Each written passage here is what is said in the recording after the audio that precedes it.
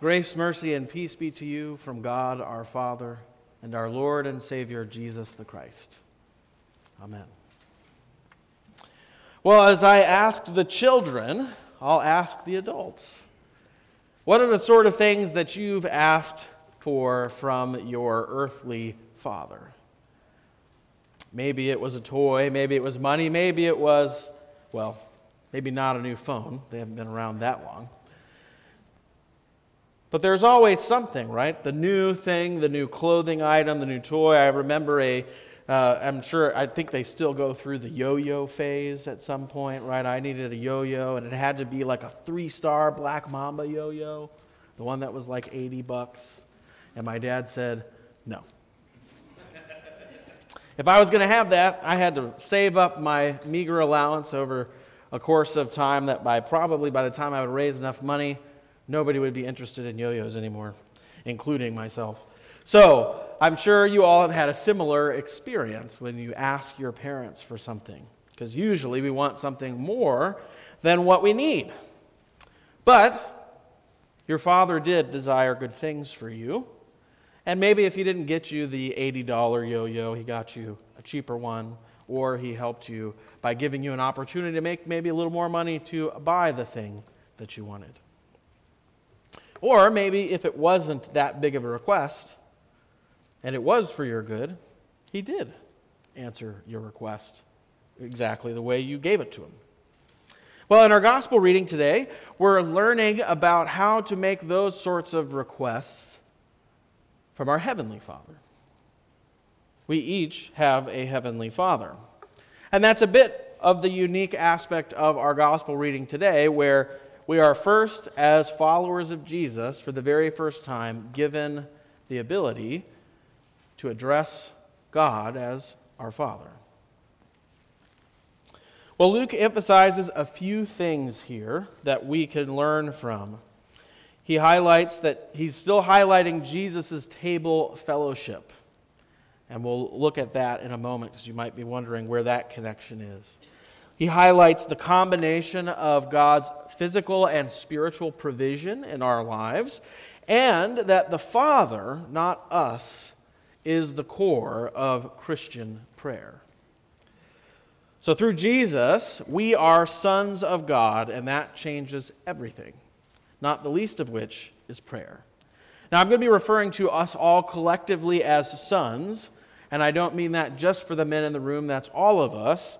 And it's sons in particular because sons were the inheritors of the things of their father.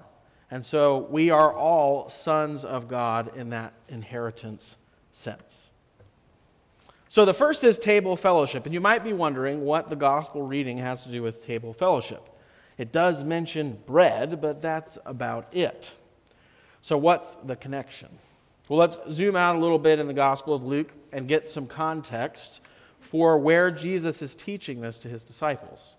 At the end of the previous chapter, just the few verses before this, we have the famous encounter that everyone's heard of between Jesus and Mary and Martha. Jesus comes to the house of Mary and Martha upon her invitation, and then he's received in two very different ways. Right? And they're both hospitable receptions, but there's one that Jesus clearly prefers. But it's not just there. In the Scriptures in particular, our relationship with God is often understood in the context of a table and a meal. In Exodus 12, you have the Passover meal, which is the great deliverance act of the Old Testament, foreshadowing, of course, the Last Supper, which we find in Luke 22. And in Exodus 24, there's one instance, it's really kind of amazing, and you can almost miss it. In Exodus 24, Moses and Aaron and the 70 elders of Israel, right after sacrifices are given and the blood of the sacrifice was thrown onto the people, they go up the mountain and have a meal in the direct presence of God. That's just to name a few of the major ones. There are many more examples in Scripture of our relationship encompassed in the idea of table fellowship. So Mary and Martha provides that specific context for us here. So Jesus arrives, and he's received hospitably by both women, but one is correct in the eyes of Jesus. So Mary receives Jesus by being quiet, sitting at his feet and attentively listening to the words and the teachings he has come to bring.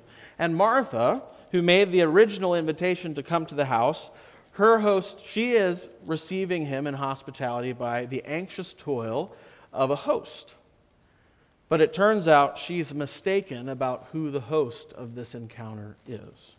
See, Jesus himself expresses when she, in her exasperation and frustration, says, Jesus, I'm doing all the work and my sister's doing nothing. Won't you tell her to help me? And Jesus says, Mary has chosen the good portion, and it will not be taken from her. So Jesus is clearly expressing to us the way he wishes to be received, with attentive listening and the reception of the words he has come to bring, because it is in fact not as Martha thinks. She is not the host of Jesus. Jesus is her host. He has come into their midst to bring something important, not to be served, but to serve. Now, this account is actually, in Luke, is about how we are to properly worship God. Worship is primarily not an activity that we participate in, but something that we receive from God. He's the one doing the work. And this lesson applies in the very next chapter as he teaches us the right way to worship and then the right way to pray. What's the proper posture in these activities? So the proper posture of prayer is the next subject he tackles with his disciples. We, like little children asking their earthly fathers, can be tempted to think that prayers are about us and what we want.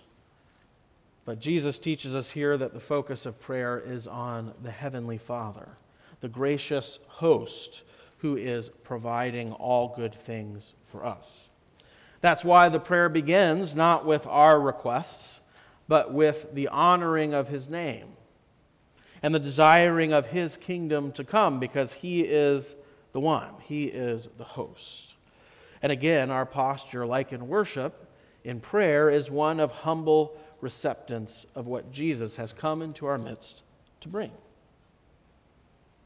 And that leads us into the next section of the Lord's Prayer that is given here, that we are to rely on God for our immediate earthly provision and our eternal and heavenly provision.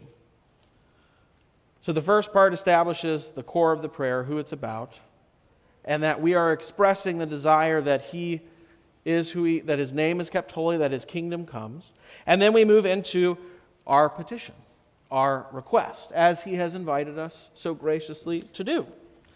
And so we ask, give us this day our daily bread. Bread would have been understood as the staple of our physical needs, right? That's what God provided for the Israelites in the wilderness, the manna from heaven, right? And so obviously that represents our earthly needs for food and many other things, as we'll get to. But it's also a foreshadowing of the provision of the bread of life in Jesus for our spiritual nourishment. And so when we say that line in the Lord's Prayer, we're asking not just for the daily needs of this earthly life, but our daily needs, spiritually speaking, as well. Then we get to the forgiveness of sins. And at first glance, that's a spiritual staple of the Christian life, the forgiveness of our sins. And at first glance, it seems like it has nothing to do with the immediate physical needs of the Christian. And you'd be right about the immediate part, but wrong about the physical part. The forgiveness of sins is the very reason that death is not the end. That being freed from the consequences of sin, death, we are given a new heavenly body because of the forgiveness given in Christ Jesus. And so we offer up our prayer for forgiveness, the physical and the spiritual, all in totality together. And Jesus highlights this emphasis on physical and spiritual with the midnight friend example. Right? The hospitality expectations of the time would sort of hold this person captive. They've already turned all their lights off, they're ready for bed, and their friend shows up and says, I need some help. Somebody's come, and I can't provide a good reception for them. And Jesus says, even if he won't do it because he's his friend, because of his impudence, he will, because that's the expectation in that situation. So the hearers of that would understand that Jesus is really putting this person between a rock and a hard place. But he goes even further, because God isn't merely a friend to us. He isn't merely someone who has a social obligation to us. Now in this new part of prayer, he is our heavenly Father. And so he moves from the example of the social obligation of hospitality of the friend to that of the earthly father. And he gives the examples. Who of you, if your child comes and asks you for a fish, will instead give them a serpent? Or an egg, give them a scorpion? In other words, if you who are evil, if you who are sinful, give good gifts to your children, how much more will your heavenly Father, who is perfect and loving, give the Holy Spirit to those who ask? Now, why is Jesus going to this length to explain this? Well, he wants to address some worries that people have about prayer. The first one is that you're going to get something unkind in response if you pray to God. And in some ways, this is to free you up so that you really can cast your care on him. Because if you're concerned with getting your own way, you can never fully let go of your anxieties and give them over to Jesus. You're never fully trusting that God really can take care of these things, that he has a better vision than you, that he has more knowledge and wisdom than you.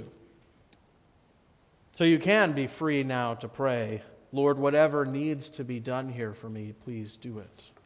For I know that what I think may be right may not be, but you always know what's good for me. The second worry that he's addressing, and actually it's more of an encouragement, is that to persist in prayer. He's encouraging you to persist in your prayer. And he does this elsewhere, the story of the parable of the persistent widow. He talks about this. But again here he emphasizes that just because it hasn't happened yet doesn't mean you should stop praying that the answer has been given. Be persistent in your prayer. And all of that is grounded in the knowledge and the faith and the belief that God is good and desires your good. And whatever he will give you is good. That's why he says, the grounded in the faith of God's good provision, ask, and it will be given, seek, and you will find, knock, and the door will be open to you. And notice again the posture of the visitor and the host. Knock and the door will be open to you. Right? When we gathered here this morning, we didn't invite Jesus to join us in our midst. Jesus has invited us into his home, around his table, to give us his things. And so we come and sit at his feet, and we receive them. And I would encourage you now, as you look forward when you go to church, that when the word is read, envision yourself sitting at the feet of Jesus, just like Mary, receiving the wisdom of God for your benefit. This is the word of the Lord. Thanks be to God. What a gift. The God of the universe come into our midst to deliver these things. And when you gather around his table, the gracious host gives you all that you need. So, the focus and core of our posture of prayer, turns out, isn't us and what we want, but it's God, our Heavenly Father, and what he wants. And he wants your good. So what does that change for us? Well, in short, it changes everything. It changes the complete orientation of our faith. No longer are we bound to receive God as Martha, anxious, full of toil, worried about the appearance of things that God will find us worthy. But rather instead, we're not the host setting up a show for God when we gather here in the morning. Rather, He's the host, and He set the table at His house for us. What gracious and wonderful relief that is to hear. I know pastors are particularly prone to doing the Martha routine, worrying about all the details and making sure everybody knows what that is. And people who've worked with me here, they probably can tell you that happens sometimes. And when I was a pastor at my previous church, the senior pastor I worked with at one point in time, we had to skip a whole page of the liturgy. I was maybe a pastor for about 5 months, and there we had service, Bible study service, so you couldn't really go over very much because then it would eat into the next thing. And so we were going to end, the announcements took like 15 minutes, and we were going to end like 30 minutes late, and so we took a whole page of the liturgy out, which for a brand new pastor, I was very discombobulated.